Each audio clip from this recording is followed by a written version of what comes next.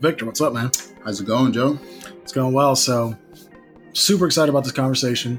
You know, we've got a little bit of background, a little bit of history. I know who you are. I know what you're about, but folks listening probably have no idea who you are. Mm-hmm. So, give us a Victor 10,000 foot view. I got you. So, Victor Tsado. I was born in Lagos, Nigeria. Lived there for about 12 years.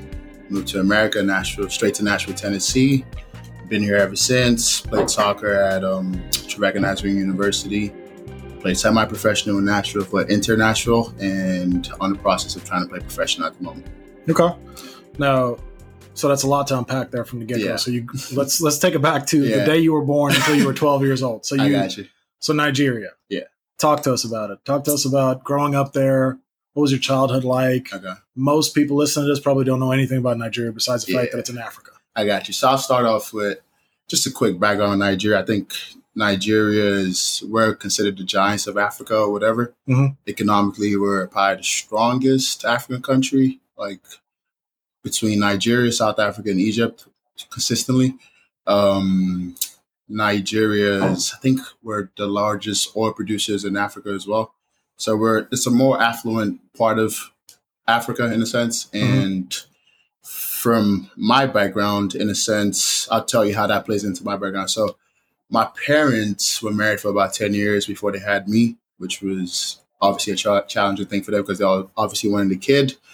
Some doctors told my mom she would never have a kid, which was interesting.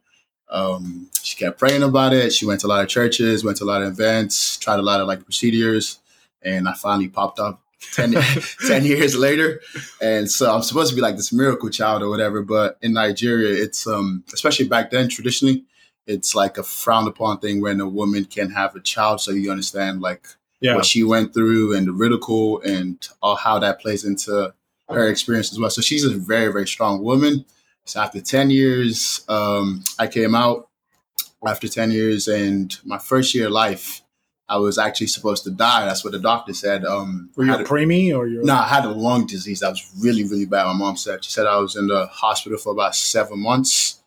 And everyone thought I was going to die, but I surprisingly made it through.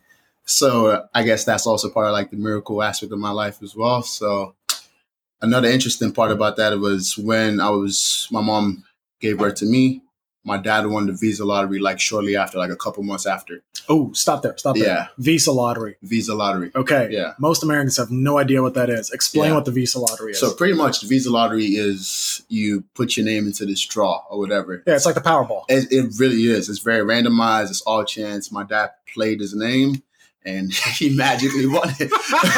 So he magically won it. So imagine if you from his position, he's wanted a child for 10 years. Yeah. And he finally gets the child and they're like, okay, you win the lottery. And obviously he can't pass up on that opportunity because he's thinking about me. He's thinking about the family. He gets to make a better living for the family, more opportunities. And he had friends and family that already lived here.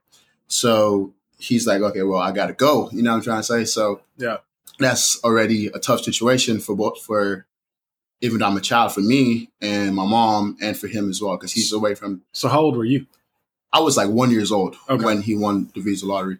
So he moved over here and he stayed with, we had, I think, a family friend that they now live in Pennsylvania, but they used to live in Nashville at the time. Mm-hmm. So this was the first place he came to.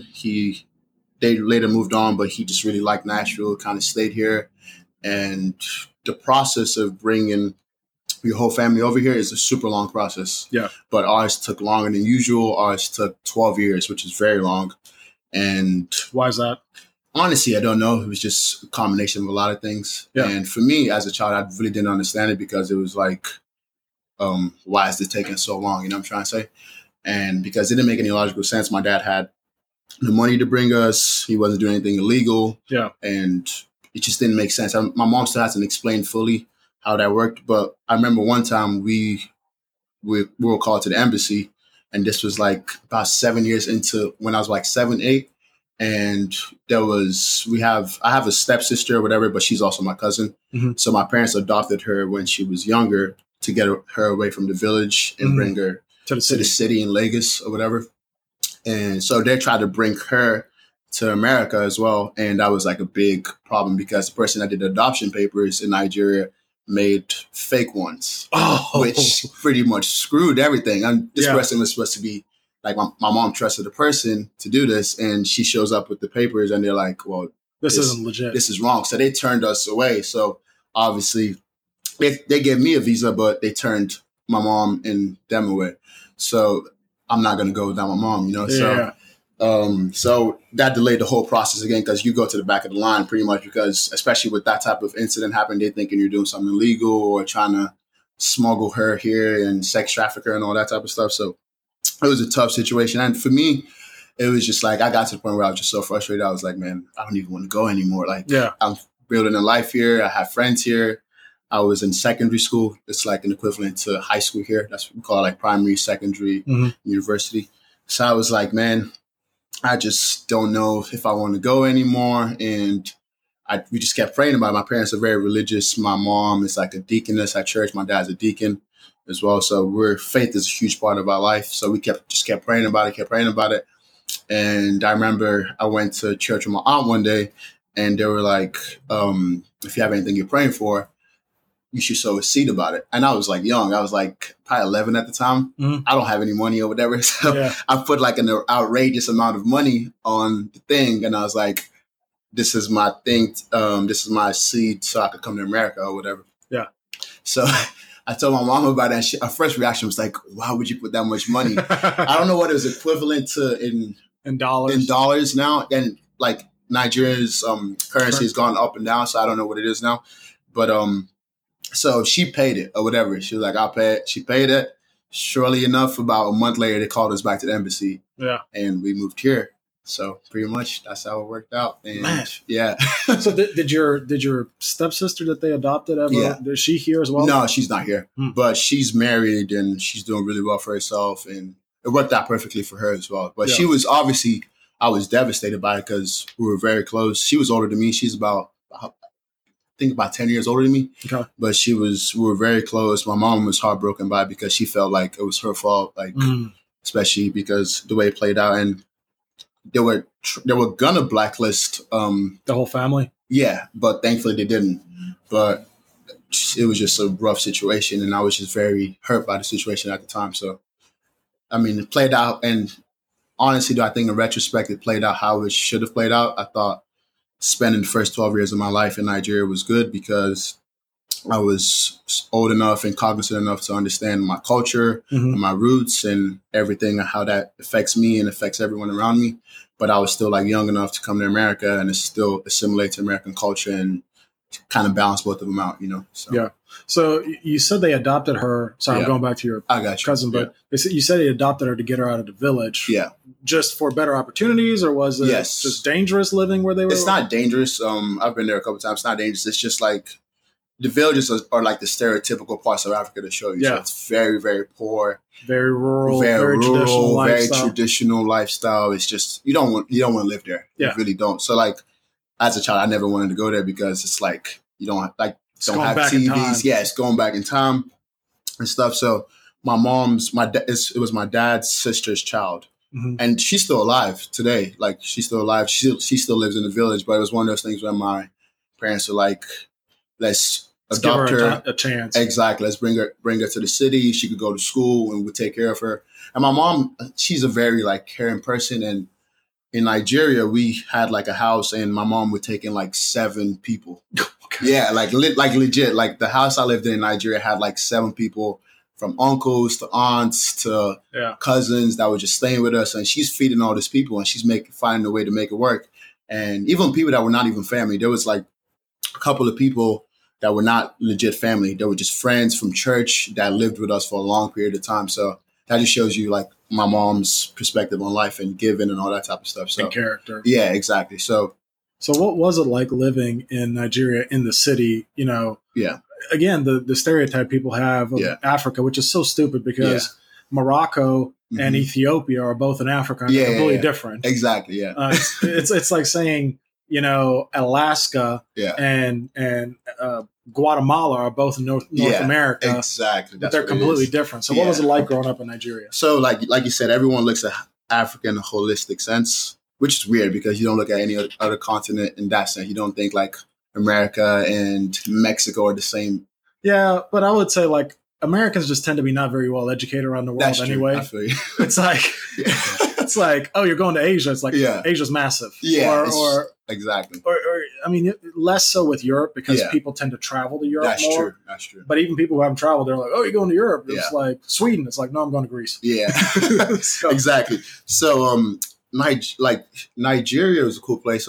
Lagos in itself is, I think it's one of the most populated cities in the world. Should be top 10. Mhm. It's about 21 million people. So it's massive. It's a huge city, constantly moving. Traffic is insane or whatever. Yeah. And I just went back in January for my uncle's wedding, and I forgot how bad traffic was. I'm not complaining about traffic in Nashville, but Yeah. like we were trying to go see family on like the other side of town, and it legit took us like 5 hours. And it was just like, Holy crap. yeah, it took us like 5 hours, and it's just like a 10-mile trip. So like that just shows you how populated everything is. And it's kind of like New York in a sense. Everyone's really ambitious. Everyone's trying to get it. Everyone's constantly moving. It's fast paced. This never slows down. You're just constantly moving. Yeah. So if you grew up in a space like that, you know how to adjust really quick because there's just so much going on. And like in a sense, Nigeria was a good place to grow up because it teaches you a lot of things in the sense of like being able to, it heightens your senses in the sense of like being able to like see when someone's trying to run a fast one on you, because corruption is like corruption is huge in Nigeria. And for the amount of money that Nigeria has, a lot of people are suffering because It's on a few hands. Exactly. It's in a few hands and they don't disseminate it to the people. And disparity of wealth is huge. So you're either like pretty well off or you're really poor.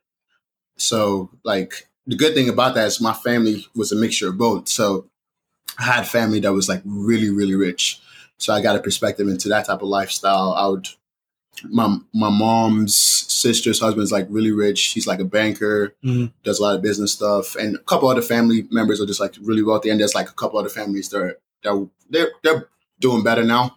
But like back then weren't wealthy at all and they were struggling and stuff. So, and obviously their family. So you spend time. With And both. yeah, my mom was probably middle class, closer to well off than the bottom, but you spend time with both sides. So you see like the disparity or whatever of how like you get two different versions of Nigeria or different versions of Africa in a sense, because the rich parts, like legit, everything you have in America, you have there. Yeah. Like legit, every single thing TVs, PlayStation. I had a PlayStation 3 when I was in Nigeria. Yeah. I had all that. I was playing FIFA. I was doing whatever I want. I had Internet. everything was there. And the poor side, you barely have nothing. You have to like take a bucket and go fetch water to shower. You have to just stuff like that. It's a struggle. You know what I mean? So Lagos, like Nigeria, Lagos is just so fast paced. And when there's a lot of corruption around you, you have to protect yourself in a sense. So you get super aware and you get this street sense in a sense because like things are not what they always seem. So you learn how to always look beneath the surface. And I think I'm thankful for that because in the spaces I've found myself in, I think I've always been able to like notice when things aren't somebody's trying to be deceitful. And It's funny what you mentioned about the extreme poverty and the extreme wealth. So last time I was in Bosnia in October of 2017, I will never forget this as long as I live. My dad ironed a car, so we got a rental car. Yeah. We're just chilling. We're at a red light. In front of us is a €500,000 Ferrari. Yeah, exactly. Behind us is like a 1978 Yugo. Yeah. I don't think that thing is worth €500. Crazy. And both of these people exist on the same exact street. Exactly. And you're like, what in the hell is going on right now? It's nuts. That's pretty much how it is. So like you said, like I've seen Ferraris, those type of cars in Nigeria, and I've seen people that are like on bikes. The Flintstones car? Exactly. And people that are making like, just like I went back for my uncle's wedding and just like seeing how some people are living, it's just like, it's really sad. You know what I'm trying to say? And my uncle lives in like a really, really nice neighborhood. He's pretty well off. And just right outside of that, it's like these slums or whatever. Like you have to drive through them every day. Yeah. And there was a soccer field around there. And I wanted to play just to stay in shape. And you just see how people are living. And like, it's like these people are barely surviving. But a couple miles away is this really nice neighborhood or whatever. Yeah. So it gives you perspective on a lot of things for sure. Yeah, America's unique in the sense that there's a lot of segregation of wealth within our communities, the suburbanization of America. Like here in Nashville, not so much today because of gentrification and neighborhoods changing over, but 10 years ago, if you were wealthy, you live in Brentwood. Yeah. Exactly. You live in Williamson County. You live in Green Hills. If you're poor, you live in East Nashville. And they don't commingle. Yeah. And it's just kind of how it was. Whereas in other parts of the world, what I've seen is just more of like fluidity. Yeah, of like exactly. Every couple blocks, you're like, oh shit. Yeah, exactly. You're like, whoa, what if like you take one bad step, you're in a bad part of town. Yeah. Pretty much, that's exactly where it is. So like when I was younger, my parents would be like, don't walk over here. But like this neighborhood is really nice. I'm like, what do you mean don't walk over here? They're in the same vicinity.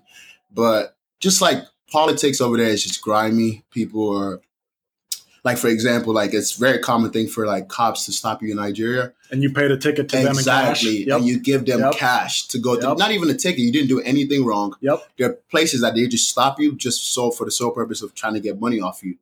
And I had to explain that to my mother-in-law not too long ago. She just couldn't understand. And I was like, no, I've watched us get pulled over and my dad pay cash. Exactly. It's to just, the police and officer. like the officer's expecting it, and like no one argues about it. It's just like a known thing. Okay, you're gonna pay these guys this amount of money, and you just keep it going. So just like politics is super grimy there. Do you feel like kids mature quicker over there? Definitely. Talk to me about that. I think because you get exposed to so much, especially if you're in like a tough part, you're having to take care of your little brothers. Your parents are struggling, so they don't have the time to invest in you. So a lot of kids are naturally in the space, especially if you're the oldest one, in the space where they have to grow up quicker than others because they're playing a parental role to their siblings as well. And like anything, if you're exposed to a lot of crime, a lot of poverty, you look at life a lot differently. You appreciate things a lot quicker. I mean, a lot more. And you're not in a space where you can't grow up quick. Like you're not in a space where you can't afford to not grow up quickly because you have no choice. You have no choice. You either survive or things will happen to you. You know what I mean? So it's one of those things where it's just like your environment, kind of everything predicates off your environment and you adapt. You know what I mean? Now, were there any ethnic tensions? So, for example, I know Nigeria is not just one group of people. It's multiple tribes, multiple cultures, multiple ethnicities. I know in the big city like you, it's probably more of a hodgepodge mishmash.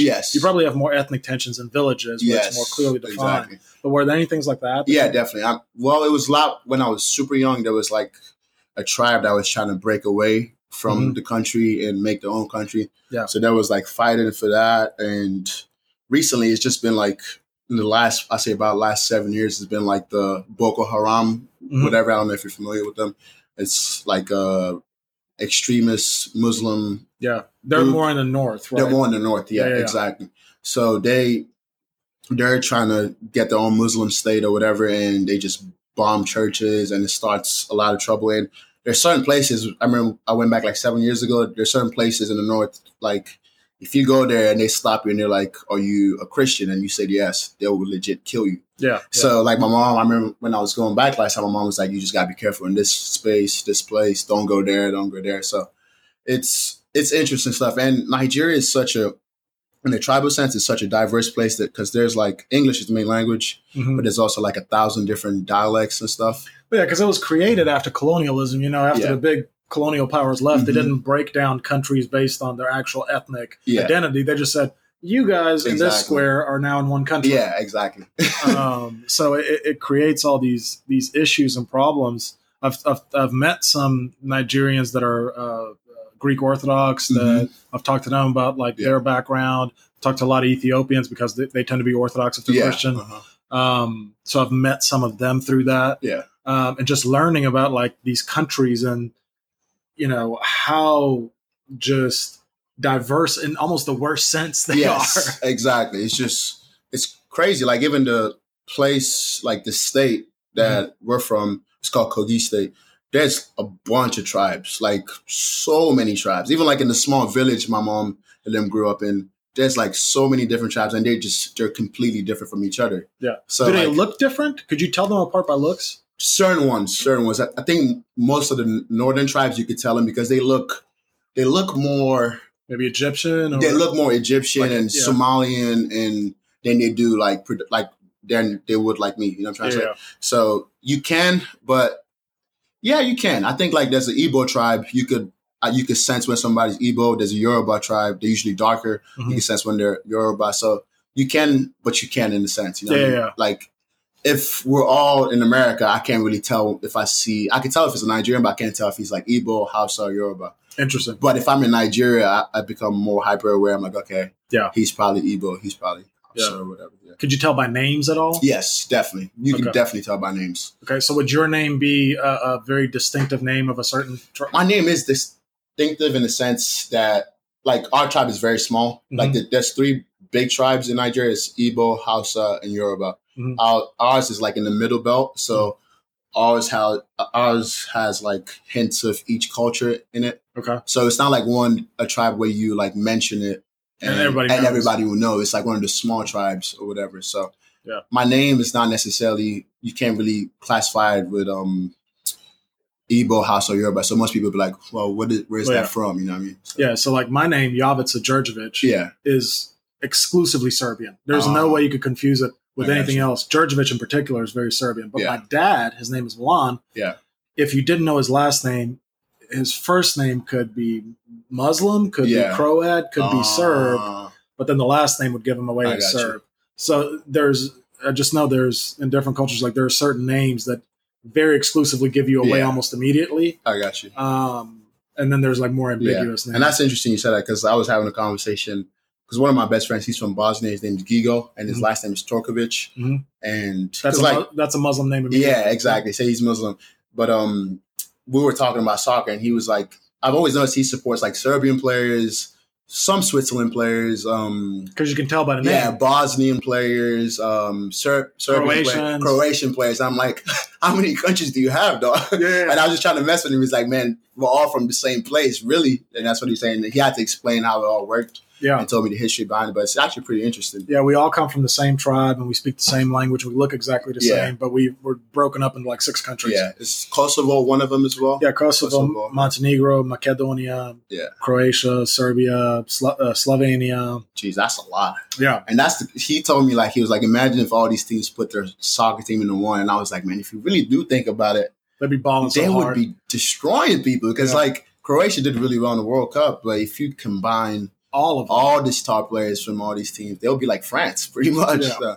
Well, and it's. I mean, like Serbia beat the U.S. for the bronze yesterday in basketball. Yeah, like, exactly. I mean, you know what sport they dominate? Which no one? bullcrap. Water polo. Seriously? I'm not kidding. In the 2018 it was 2018, right? The Olympics. When was the last Olympics? So it was. I think so. Or 16, 17. I think. I'm not. Whichever one was the last Summer Olympics. Water polo. There's something about it. Yeah. The final 4 were Serbia, Montenegro, Croatia, and Slovenia. Jeez. All 4 countries. And all the last names were just something Vich. Yeah. Like it was over and over. Yeah. Well, that's interesting. Anyway, sorry. Back to so you come to America. You're 12. You come to America. Yeah. You come to Nashville, Tennessee. Yeah. What happens? What's the culture shock? What's the experience? Were you prepared for it? Man.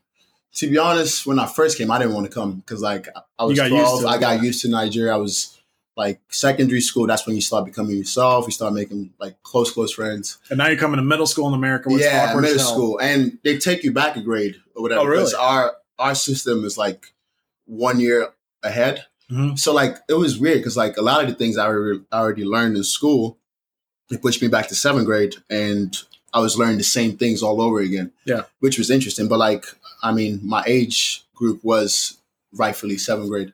But to be honest, it was a transition culturally, but it wasn't as bad as people would make it seem in the sense of like I said, I grew up I got exposed to both the rich side and the poor side of Nigeria. So a lot of things I had there, I have here. You know what I'm trying to say? So that kind of helped. I think culturally was the biggest part, like what to do, what do you say, and how do you interact with people in that sense? How did 12-year-olds here act versus 12-year-olds in Nigeria? They're just a lot more disrespectful. Really? Yes. Ooh, elaborate on that. Like in Nigeria, there's just certain things you don't do traditionally. Okay. Like when the way you interact with adults, you always would say like, yes, ma'am. And like my mom would get mad at me if I like try to like said hi to somebody without saying good morning or good afternoon, ma'am, or like if I greeted them, if I didn't like bend my head or whatever, just to show them respect or whatever. So like it was just, there was like that system that was set in place where, okay, this is how you act to adults, and this is how, like, even if you think you're right, and I think it has good pros and cons, there's a toxic version of that as well, because it doesn't create a space where children can like have conversations with adults and like try to like get their points across as well, which I think is needed and important sometimes. But it was like if an adult says something, you don't question it. And for me, which was very hard because I'm like not confrontational, but I'm very inquisitive, and I don't necessarily like when people are just telling me to do something without giving me the explanation of why I'm doing it. Or you'll gladly do it, but you need to know. I need to know why I'm doing it, and I like to question everything. And I'm a pretty stubborn person in general. So like my mom would always get mad at me for like questioning stuff. She's like, well, and like the explanations just wouldn't match up in my head. You know what I'm trying to say? Yeah. So it was just like when I came here, it was, remember I used to go to class and I used to see like kids talk really like just aggressively to teachers and stuff. And in Nigeria, you would get like, they would spank you for that. Like they would not even just spanking, they would get like belts out, and they would get, you get like, ass whooping. Yeah, I've gotten so many whoop because, like I said, I had a smart mind when I was a kid. I was stubborn. Yeah, and if you like talk back to the teacher, like your parents are not going to come here and be like, "Oh, why'd you hit my kid?" My mom was one of those people that she would come to school and be like, "Hey, be extra hard on Victor if he does this." I remember I got myself, this is a story actually, I got myself in trouble one time. Like soccer's always been my biggest passion. So we had soccer practice, but we were also like studying for like, it was called common entrance. Okay. And that's how you go from primary school to secondary school. So is it broken down in different types of secondary schools based on your results on that? Yes, okay, exactly. Yep. So it's a huge test. So like it could change the trajectory of your life in a sense. You either go into a trade school or university, gymnasium type deal. Or like levels of schools are different. You know what I mean? So this is a big test, and I'm like, I don't really like care about this stuff. You know what I'm trying to say? And like, I want to just play soccer. So I remember we had practice, and we were supposed to have a study. It was a Saturday. We had a study session like halfway through the practice. So it was like, okay, you have to go to halfway. You could go to practice, but you have to make sure you go to the study session. That's what my mom told me. So I went there halfway. I was like, all right, I'm gonna go in there. I went in there, and we're doing like a practice test, and the teacher left. And I was like, man, I knew the answers were in the back of the book. Oh. So, which is stupid by me. So I wrote down all the answers. And instead of me like playing it off, I just left after like 5-10 minutes and went back to play. And the teacher is not stupid. So she comes back and she's like, where's Victor? And she sees me playing. So she calls me, and she was close to my parents. And my mom comes to pick me up from school that day. The only day she comes to pick me up, my uncles always pick me up from school. Oh. And she's like, no. Like, they tell my mom about this, and she's like, nah, you guys have to whoop him right now. So, like, she's, like, encouraging the teachers to, like, whoop me. And after I get a whooping there, I go back home, and I have a bunch of uncles. My mom has, like, 7 siblings. Oh, crap. And, like I said, all of us lived in the same house, in a sense. So, all my uncles are just destroying me, man. Yeah. And it's just, that just shows you how culturally, like those, like you can't question anybody over there. You know what I mean? So over here, people were just talking crazy to teachers and stuff, and I was just like, if I did that, there would be consequences for that. So, do you feel like you were more disciplined than American kids? Yeah, definitely. Because I definitely felt that way when I came to America. A lot more disciplined, and I think even in the sense of school, like when I came here, like I said, we were a bit ahead with the way it was set up. When I came here, I was so disciplined that like I already knew all these things, but I was just so focused when I came over here. And when I was younger, I used to mess around. But after I moved from primary to secondary school, that's when I actually like started taking education serious. Put some initiative into it. Exactly. I was like, all right, I got to start moving now. You know what I mean? So when I came here, I saw like a lot of kids were just goofing around. And for me, I think statistically, Nigeria is like the immigrant group with like the highest education levels or whatever. Not just that, Nigerian men in particular in the United States are the wealthiest, most educated ethnic group in America. Yeah, that's crazy. I didn't even know that. Like Nigerians, I have never ever met a Nigerian who does not hustle his ass off. Exactly. So it's like, just they open up a liquor store. They're running a bank. It's just a group of hustlers, to be honest. So like, it just shows you how much we put, like how much like importance we put on education. Yes, so they're doctors, they're attorneys, because they force their kids to like take education seriously. But there's also like a bad part to that. So when I'm coming from Nigeria, and a lot of times from our culture, like education is your way out. Mhm. People, they're very talented people that can do other stuff like music, sports, or whatever. But it's always like, okay, this is I met a lot of medical residents yes, at Meharry who Yeah. like got their medical degrees in Russia and then would come over here and do like, yeah, which is interesting. just route. weird routes. And that's another thing. Nigerians are like nomads. They just go from this Yeah. spot to this country. Like I've been in a lot of countries in the world, and you always find a huge Nigerian population, even like in the randomest places, like Yeah. Puerto Rico or like places like why are you over here? You know what I mean? But so education is huge for us. But like the typical routes are usually like be a doctor, be a lawyer, be an engineer, or a banker, because bankers make huge money in Nigeria. So bank is kind of tied to accounting in a sense. But like I think in a sense it's a good thing, but it also stifles a lot of creativity and people that They're not saying go be an artist. yeah, like a lot of people don't have like I think we're all subjective beings and we all don't have the same routes, and it just creates a space where kids feel like they are like operate from this contrived view where it's like I have to be these things, and it's like such a seclusive way of looking at life and constricted way of looking at life because they don't fully get to like explore their full personalities because they feel like they have to fit into this mold. And I think it doesn't come from a bad place from the parents. It doesn't come from a place of malice or anything. It's just like, I think they look at it statistically. They're like, okay, these are like the positions and like the jobs in life where you could do the best for yourself, have the most security. And it makes sense to like want your kids to have those things, but it also stifles a lot of like creativity, like you said, and forces people to be in a mold that doesn't fit for everyone. You know what I mean? So yeah. So it's interesting. So you obviously play soccer through high school. You played soccer in college, and then you went to Costa Rica, right? Yes, I did. Okay, talk to us about that because college soccer. I've had tons of people here talk about college sports. It's all basically the same. Yeah, exactly. But like going to Costa Rica and playing professionally, I mean, talk to us about that experience. So, I mean, pretty much soccer has always been my biggest passion since I was a kid. My mom said when I was little, I never played with any toys. I just wanted a soccer ball. So I think it's always innately been me in a sense, like from as far as I can remember, that's the only thing I wanted to do. Like I used to get bad grades and skip classes because I wanted to play soccer. So that showed you how passionate I was. And when I came here, which was another reason why I didn't want to come here, because I was like, I want to go to England because that's just more soccer teams there. Soccer is bigger there. Soccer academies. And I was about to go to an academy in Nigeria. My mom was pushing for it and I was pushing for it as well. But that's when we came here. So I was like, man, that's my chance of going pro gone. But soccer is not big in America. So I came here and I started playing middle school soccer, which helped. And you were a lot. Probably dominating that. I was, but I wasn't. Oh, you weren't? I was. The thing was, I was really raw. So I started as a 7th grader, obviously. Yeah. And I played really well. But there were so many things about the game I didn't know because, in a sense, the way you play soccer in Nigeria is a lot different. It's like it's more street ball. It's more street ball. So you're very raw, and I was very skilled. I could do a lot of things on the ball, but I didn't know how to play 11v11. I didn't know like the tactics that was involved. So you were just like raw athlete. Exactly. So I was like really fast. I could dribble. I could keep the ball as long as I want, but I didn't know when somebody was making a run. I play here. I defensively where I need to be. So I needed to learn all those little tweaks. So 7th grade, which was also, it helped me assimilate to America better because I naturally had that group of people that was like, okay, this is what you do. This is what you don't do. And they're all from different countries. So it was like similar to my experience.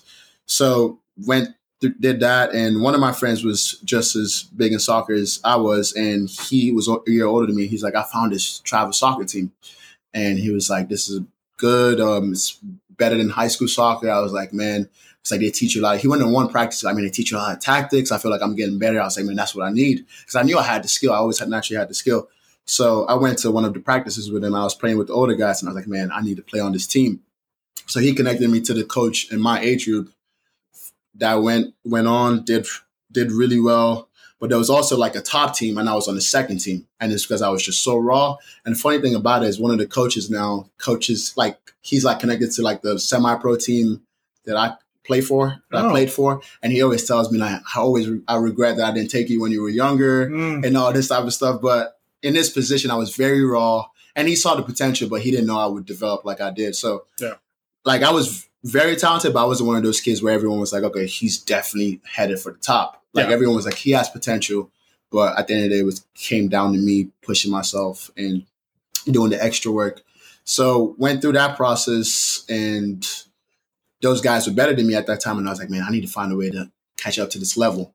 And good thing about it is I've always been a pretty introspective person. I've always been like a guy that would go around and be like, hey, coach, how can I get better? What do I need to do to get to that next level? That was like the question I always asked. And I had a coach back then. His name was Coach Mark Champion.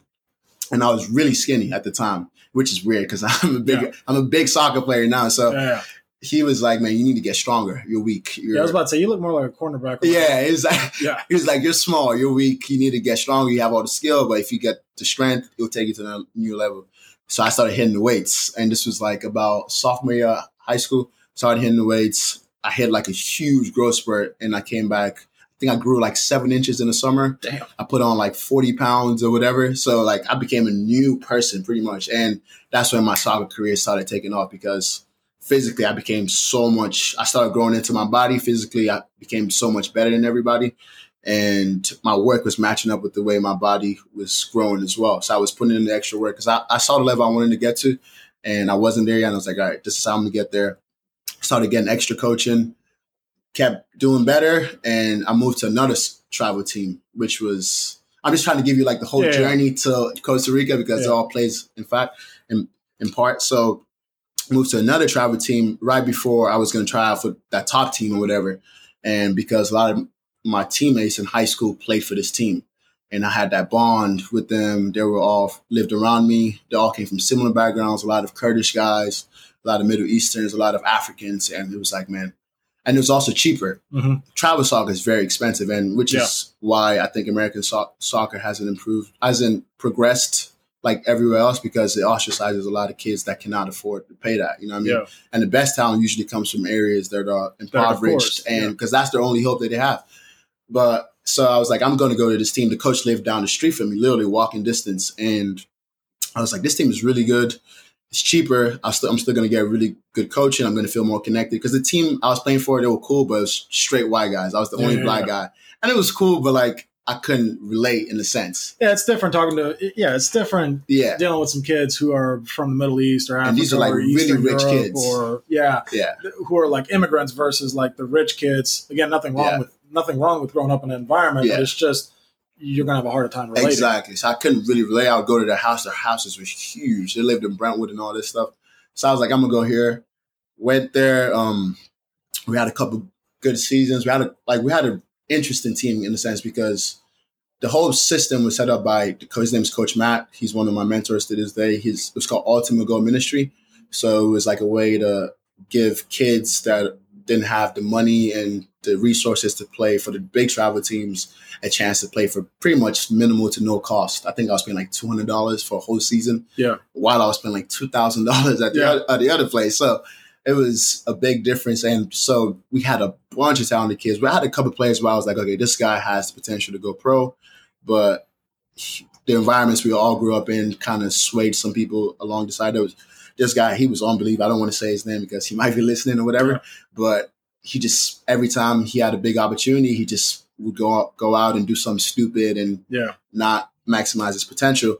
But to give you clarity, like we had players that would like show up from jail or whatever, like they would get bailed out and they'll come in the game. So it showed you like how like interesting the space we all grew up playing with. Like all the players came from, we had a lot of kids that were just like in gang stuff. There's like a lot of like brown pride and Mexican gangs and all that type of stuff. So I got exposed to a lot in that space, but it was good. You know what I mean? I got to see, okay, that's not where I want to be. Yeah. This is where I want to be. But we had a lot of talent. We were really good. I got a lot better. He's the assistant coach at Trevecca, actually. And he was just like, I think he was the first person that like really showed me how good I could be. Mm-hmm. And I used to ride with him to practice. So we'd have a lot of one-on-one conversations. And I knew I was good, but he was like, Victor, you could really do this at a high level. You could do it at a college level. But he said, also, I think you could do it at a professional level if you continue to progress. So it was like, he was the one that set that fire in me. I was like, man, he's seen a lot of players in this time. If he thinks I could do this, then I need to like truly do it. So he would give me extra training sessions. I still trained with him like last week or whatever. Yeah. And so I got a lot better. Trevecca, obviously he was a assistant coach. So I had an offer from Trevecca from when I was like a junior in college. But I didn't want to go to Trevecca because it was like a Division II school. I was like, man, Yeah. I feel like I could do better. And he says, I think you could do better, but I feel like this would be a good fit for you because it's a Christian school and it's close to home. Your parents can come see you play and all that. And I had a couple of schools that were looking at me, a couple of Division I schools, but Trevecca offered me the most money. It just made the most sense. Yeah. So ended up going to Trevecca reluctantly. I didn't want to go there at first. Yeah. And had interesting first 2 years. I was injured for pretty much the whole season. Like freshman year, came in the preseason and pretty much came in out of shape because I didn't know the level I was getting myself into. I thought, okay, this is just regular conditioning. And I remember the first day of preseason, I drank like chocolate milk, like 30 minutes, ate a big breakfast, 30 minutes for a session. I was like, all right, we're just going to go out there, warm up, play. I could do that. Threw up everywhere. And I remember all the freshmen it's just like a shock. Like I could barely walk. Everyone's like passing out. I was like, oh, geez, what am I getting myself into? So the first year, but after I got passed through that, I started playing really, really well. Like really, really well. I remember coach was like texting me, he was like, Victor, you're really going to help us out this season. I remember my second game as a freshman, I started, which was rare for a freshman. It was me and another guy, my roommate that just moved out, Noah. We started as freshmen. And boom, second game of the season, my first start, playing pretty well, had a chance to score, missed it. Next play, I go into a tackle, guy crunches me, my ankle. I'm like, first time I've ever hurt my ankle before. I'm like, oh, geez, what is this? So I'm thinking this is like a 1 week injury. I'm limping for a couple of days. I try to come back earlier than expected. I think the training staff, the medical staff didn't diagnose it as correctly as they should. So I kept trying to come back on the field like way too early. And I would go into a tackle or like try to hit the ball really hard and my ankle would just be gone again. So I ended up missing the whole season. So that was just like a season I pretty much thrown in the trash can, which is frustrating. Came back the next year, came back in preseason really, really good shape because I knew what to expect now. So I got a trainer, came back in really good shape. Coach was like bragging about me to other coaches. Like if Victor came back really in shape this year, he's going to have a big season for us and doing really well. What happened? Doing really well. I get a red card for a fight. Oh, no. For a fight. Stupid decision, man.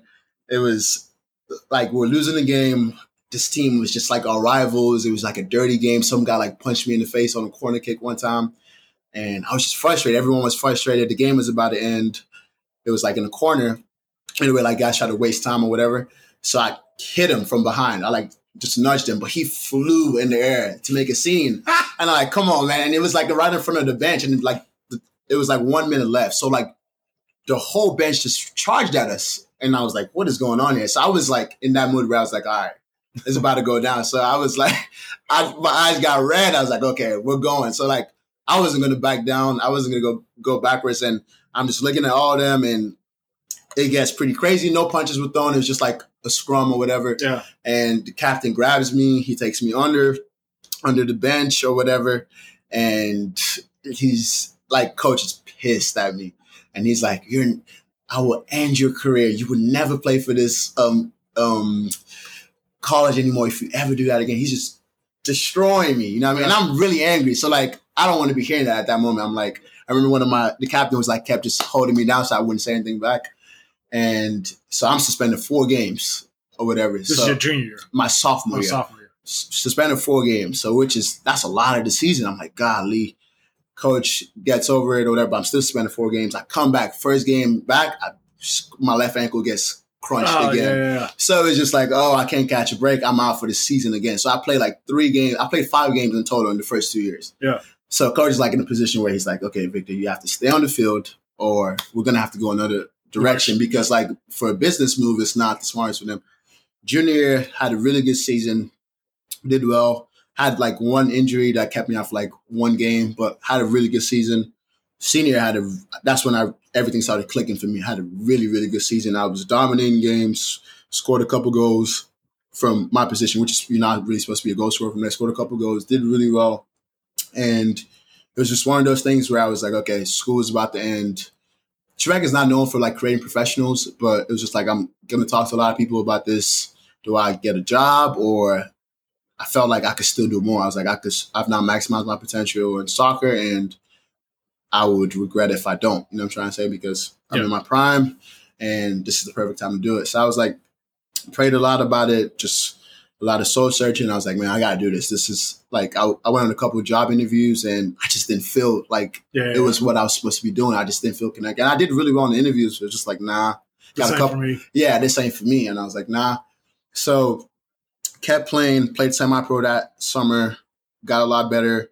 Just talking to coach, everyone was like, man, Victor, you're improving at a really fast rate. You're improving really fast. And talked to my coach, Matt, or whatever, and he was like, Victor, I think you could definitely play at the professional level. If you continue to improve at the level you've been improving in, you could do it.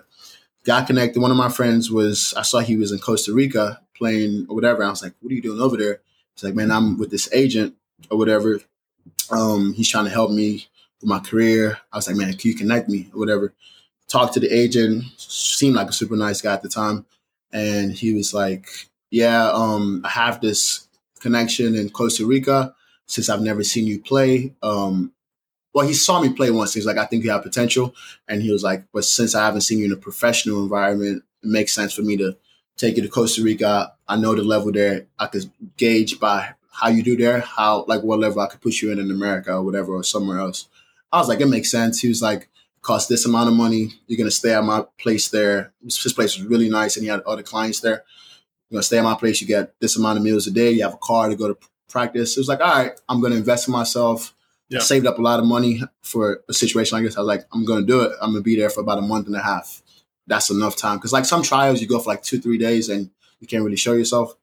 I was like, all right, I'm going to do it. My parents are all on board. They're like, you should go do it. And I was like, I told myself, I was like, man, if I go here and I'm going to be completely objective with myself, if I'm just not good enough, then I'm not good enough. I'm going to throw in the towel, hang up my boots. I'm not good enough. I'm not a prideful person in the sense where like, if I'm not good enough for a situation, I wouldn't admit it. But I was like, if I could hang with these guys, I would be doing myself a disservice not to pursue it. So I go there and I do really, really well. Like better than I thought I was going to do. Like I did really, really well. I'm flying. I'm doing really well. I'm like, man, I think I could really do this. You know what I mean? And because like obviously semi-pro's a high level, but every level gets better. So I'm like, I don't know how. It was just like I think I could do this, but I don't know how I would this would translate to professional level. Did really well. The coach's name was Macho. He really liked me a lot. It was interesting because they all spoke Spanish. I didn't really speak Spanish. So there was another guy from Cameroon, but he lives in Canada. He helped me translate and all this stuff. And he used to tell me, he's like, man, Victor, you're a good player. You could do it. I talked to the agent. He was like, gassed me up. He was like, man, you could definitely do it at this level. I see a lot of potential. You could be a big player. So this is where it gets grimy. And this is where like the industry is very interesting, especially with agents and stuff. And he was like, tell me all this stuff. But he's connected to the team and stuff. So the team wanted to offer me a contract for me to play. And he was like, no, I don't think you should take the contract. I'm like, why not? He was like, I was like, you just told me like a month ago, this is a good place to build experience. If you make the team build experience, then you could come back to America, USL, MLS or somewhere. Because like a lot of teams there want experience. Like in America, it's like every other job. Everyone's like, what's your resume look like? So I was like, it's a perfect spot to get experience. I could get film. I do well here. I get a transfer. I go. And he's like, nah, I don't want you to take the contract because it'll put a lot of pressure on you and all this stuff. And I'm like, that doesn't sound right. And like I told you, I'm Nigerian, so I could tell when someone's trying to play a fast one on me. So I was like, man, this don't sound right. And it was just kind of like, oh, you need to come back for another 6 months. But he wanted me to keep paying the same amount of money that the 6 months would have cost or whatever, like the first month cost. Yeah. And the thing is, like, Costa Rica doesn't have a lot of money. So the team would have been paying me, and how agents work, they get 10% of that salary. So he would have made more money paying me. And there was a lot of people in the situation that I was in that were with him. And I'm like, I need to talk to these guys that used to work with him and don't work with him anymore. And they were like saying the same thing, like, man, he just kind of does all that stuff just to make money off you. I'm like, I'm not stupid, man. So I'm like, I told him, I'll think about it. I'm going to go home, talk to my parents. I was like, I'm going to go back to America. So I went back to America, talked to my parents, and they were like, if you have a bad feeling about this, then you shouldn't go ahead with it. Like, trust your gut. And I was like, yeah. And one of my friends has been playing professionally since he was like 15. So he was like, I still coach for him now, like nowadays. And he was like a perfect person to talk to. I was like, hey, this is a situation. You've been dealing with agents since you were a young child. And I told him the breakdown. He was like, to be honest, I think he's trying to screw you over just to make money off you. He was like, he probably will get you somewhere, but he's trying to maximize as much money as he makes off you. And he was like, there's a possibility he doesn't even get you anywhere. And I'm like, he's like, there's a lot of agents that do that to kids in this because they think you don't know anything about the industry. You're eager to get an opportunity. And so did you take the contract? No, I didn't I couldn't take the contract because contract was through the agent because he's connected to the club. Yeah. So, and that's another like weird situation because no agent is supposed to be like directly connected to the club. But I'm not going to say his name because, you know, he might be listening or whatever. But so it was just like a lot of weird, fishy stuff going on. And I sensed it a little bit when I was there, but it was a lot of weird stuff going on. So my friend was like, let me talk to him on your behalf. He was like, because I'm like, he knows me and like I've been playing professionally for a long time. So he's not going to try to like slide his way through it. So he talked to him and he like started switching up the way he was talking and he called me back. He's like, man, this dude is screwing you over. He's trying to screw you over. Don't do anything with him. So I was like, all right. So I was disappointed because I was like, obviously I'm good enough for this team, but that opportunity is gone. So I was like, started brainstorming. What can I do? I'm back here. So I was like, I'm just going to play semi-pro or whatever, try to get connected to teams or whatever, and just try to figure it all out. So my friend was like, email all these coaches. I went to a couple of tryouts, but they were like one-day tryouts, and you can't really do anything in one day. And a lot of times, if you don't have an agent, teams just put you on the back burner. Yeah. They like played me at forward. I've never played forward in my life. You know what I'm saying? Because you don't have somebody advocating. Exactly. So it's kind of like they just treat you like you're extra body. Yeah, you're just an extra body there for numbers. So I didn't get a fair look. I was frustrated. I was just like in a position where I'm like I have the ability, like, is this what God wants me to do? Talk to a lot of people that were like, stick at it. So my semi-pro coach was like, hey, Nashville SC needs a couple players for practice today. That's the professional team in Nashville. And I was like, sure, I could go out there and play. So I was really excited. I went out there, I did really well, which was another confirmation in my mind where I was like, okay, I could do this. I'm competing with these guys. Then they needed more numbers, so they kept calling me out. And there was a time I was training with them pretty consistently for like 2 months, training with them every day pretty much. And the coaches like really liked me. I was like asking them, hey, what can I do to improve? They were giving me all this information. And one of the coaches actually coached me when I was younger. And he's like, man, you've improved a lot. You're a different player now. You've taken leaps and bounds. He's like, I never thought you'd be at this level right now. So I still train with them right now, and just being in a position where I'm like, okay, I get an insight into the professional lifestyle and all this, and I clearly could do it. You know what I'm trying to say? I'm not like a liability out there. I'm out there, I'm competing, and I'm doing really well. So pretty much did that, still training with them, played semi-pro soccer, got connected to an agent from one of my friends that plays professionally, reached out to him. We talked. He seemed like a really good guy. I made sure I did my research, talked to a lot of people, really good guy. So I just signed to him about a month ago. Okay. Yeah. Congrats. So, yeah, appreciate that. So he's a really nice guy. He's really helping me out a lot. He's talking to a lot of teams for me. And I'm just in the same position where I'm just training and hoping something opens up quick. But hopefully soon enough, something will open up because there's a new professional league called NISA or whatever. So that opens up a lot more doors. But there was another situation where I was talking to, this shows you how grimy the industry is again, but not from my agent's part. I was talking to a team. I'm not going to say where they are because they might be listening as well, but super close. They're pretty close to to Nashville. And they were like, they reached out to me because I played against them in semi-pro, and they were like, you're a very good player.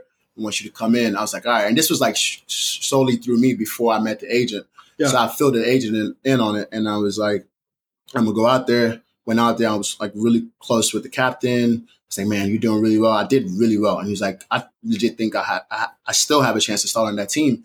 And the coach really liked me. The owner called me. He's like, hey, we want you to come to preseason and we'll go from there. This was like 3 weeks ago. I'm like, all right, preseason. If I go to preseason, I know I'll do what I got to do. I'll make the team, go from there. So preseason comes along. He's like, I'll let you know the details later. Preseason comes along. Don't hear nothing. I'm like, this is weird. You know what I'm trying to say? So I'm like, I start calling him, no response. Then he texts me back like Thursday the next week. They're like, hey, Victor, you're a great player, but sorry, we don't need you anymore. I'm like, what? Like, you know what I'm trying to say? It was just an interesting dynamic. I was like, okay, maybe they found somebody else that. Well, and it's just like there's no communication and I know. And it's just a business. Like you're just a number. And that's the thing that I didn't take it personal. I was like, it's the business side of it. but you could still do a better job of communicating that instead of like shooting me an Instagram message or whatever.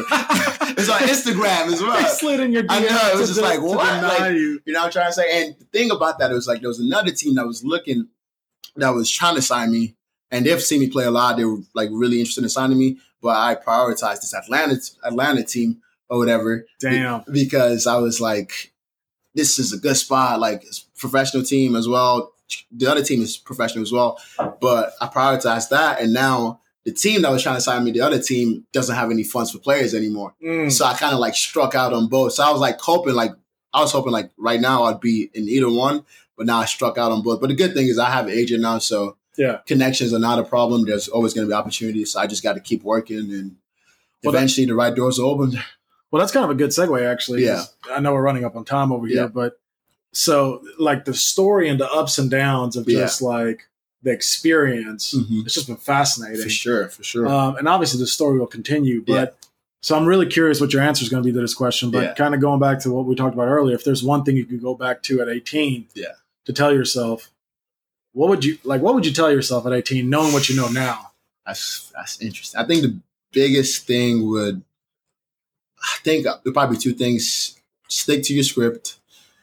And in the sense of like, I feel like in retrospect, a lot of things that I think my whole life has been built around the concept of patience.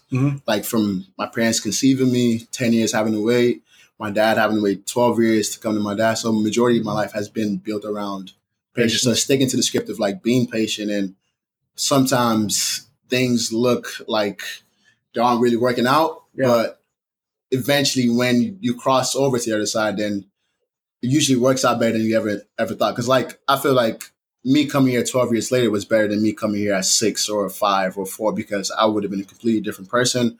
I wouldn't have remembered Nigeria or whatever. So I think that would be the biggest thing, is just like stick to your script. And in the sense of like also like with career moves and stuff, like I think a lot of times the seduction of safety is a very dangerous thing. And I think we're in a space where people don't want to take chances. And I think I've actually heard you say it on one of your podcasts where you're like, the fear of failure is a lot of times worse than failure itself and the actual failure itself. So for me, it's just like, you got to embrace the concept of uncertainty, and there's a lot of beauty and a lot of good things that come out on the other side of that. Yeah. I love that. Yeah, for sure. And what would be the second one? I think I just love the fact that you just said the what was it? The seduction of safety. It's dangerous. It's really a dangerous thing. Damn. It's dangerous. That's good. I'm writing it down. You should. Yeah, but pretty much, And what would be the second one? Second one would probably be just read a lot of books. I think absorb knowledge. Yeah, absorb knowledge and the concept. Because I think working at Northwestern got me in the pattern of reading a lot, just being around a space where I saw a lot of like intelligent people that were driven and like go-getters, and like I saw like the patterns, and I saw reading was like a big part of the people they were. And I think when I became a voracious reader, my life went from one place to a completely different level, because, and I think I heard a quote, it was like, I read my way out of every situation in life, because like there's books on anything you want to learn out there. And in the past, when I was younger, 18 years old, I was like, man, reading is for squares. You know what I'm trying to say? Yeah. But now I understand like the knowledge that comes from that. And not just do you understand yourself more, you understand people more, you understand your environments more. And I think we're in a space where people struggle with purpose and figuring out what they want to do. I think the more you read and the more you understand all these things cumulatively, I think the more ammunition you have to find your purpose. You know what I'm trying to say? So, yeah. Oh, I love it. Yeah, that'll be my biggest thing. Well, awesome. Yeah. Well, Victor, I appreciate you coming on and sharing your story. Appreciate this was awesome. It's a great conversation. Man, it was. I mean, I'm just thinking through like all the different avenues we went through. Yeah, exactly. I'll make sure to put all your like Instagram and contact and all that in the show notes. But again, for everybody listening, Millennial Manhood, CIP@gmail.com. If you want to get a hold of us, millennialmanhood.net. We'll just keep the story going, and we'll talk to you guys later. Sure. See you guys.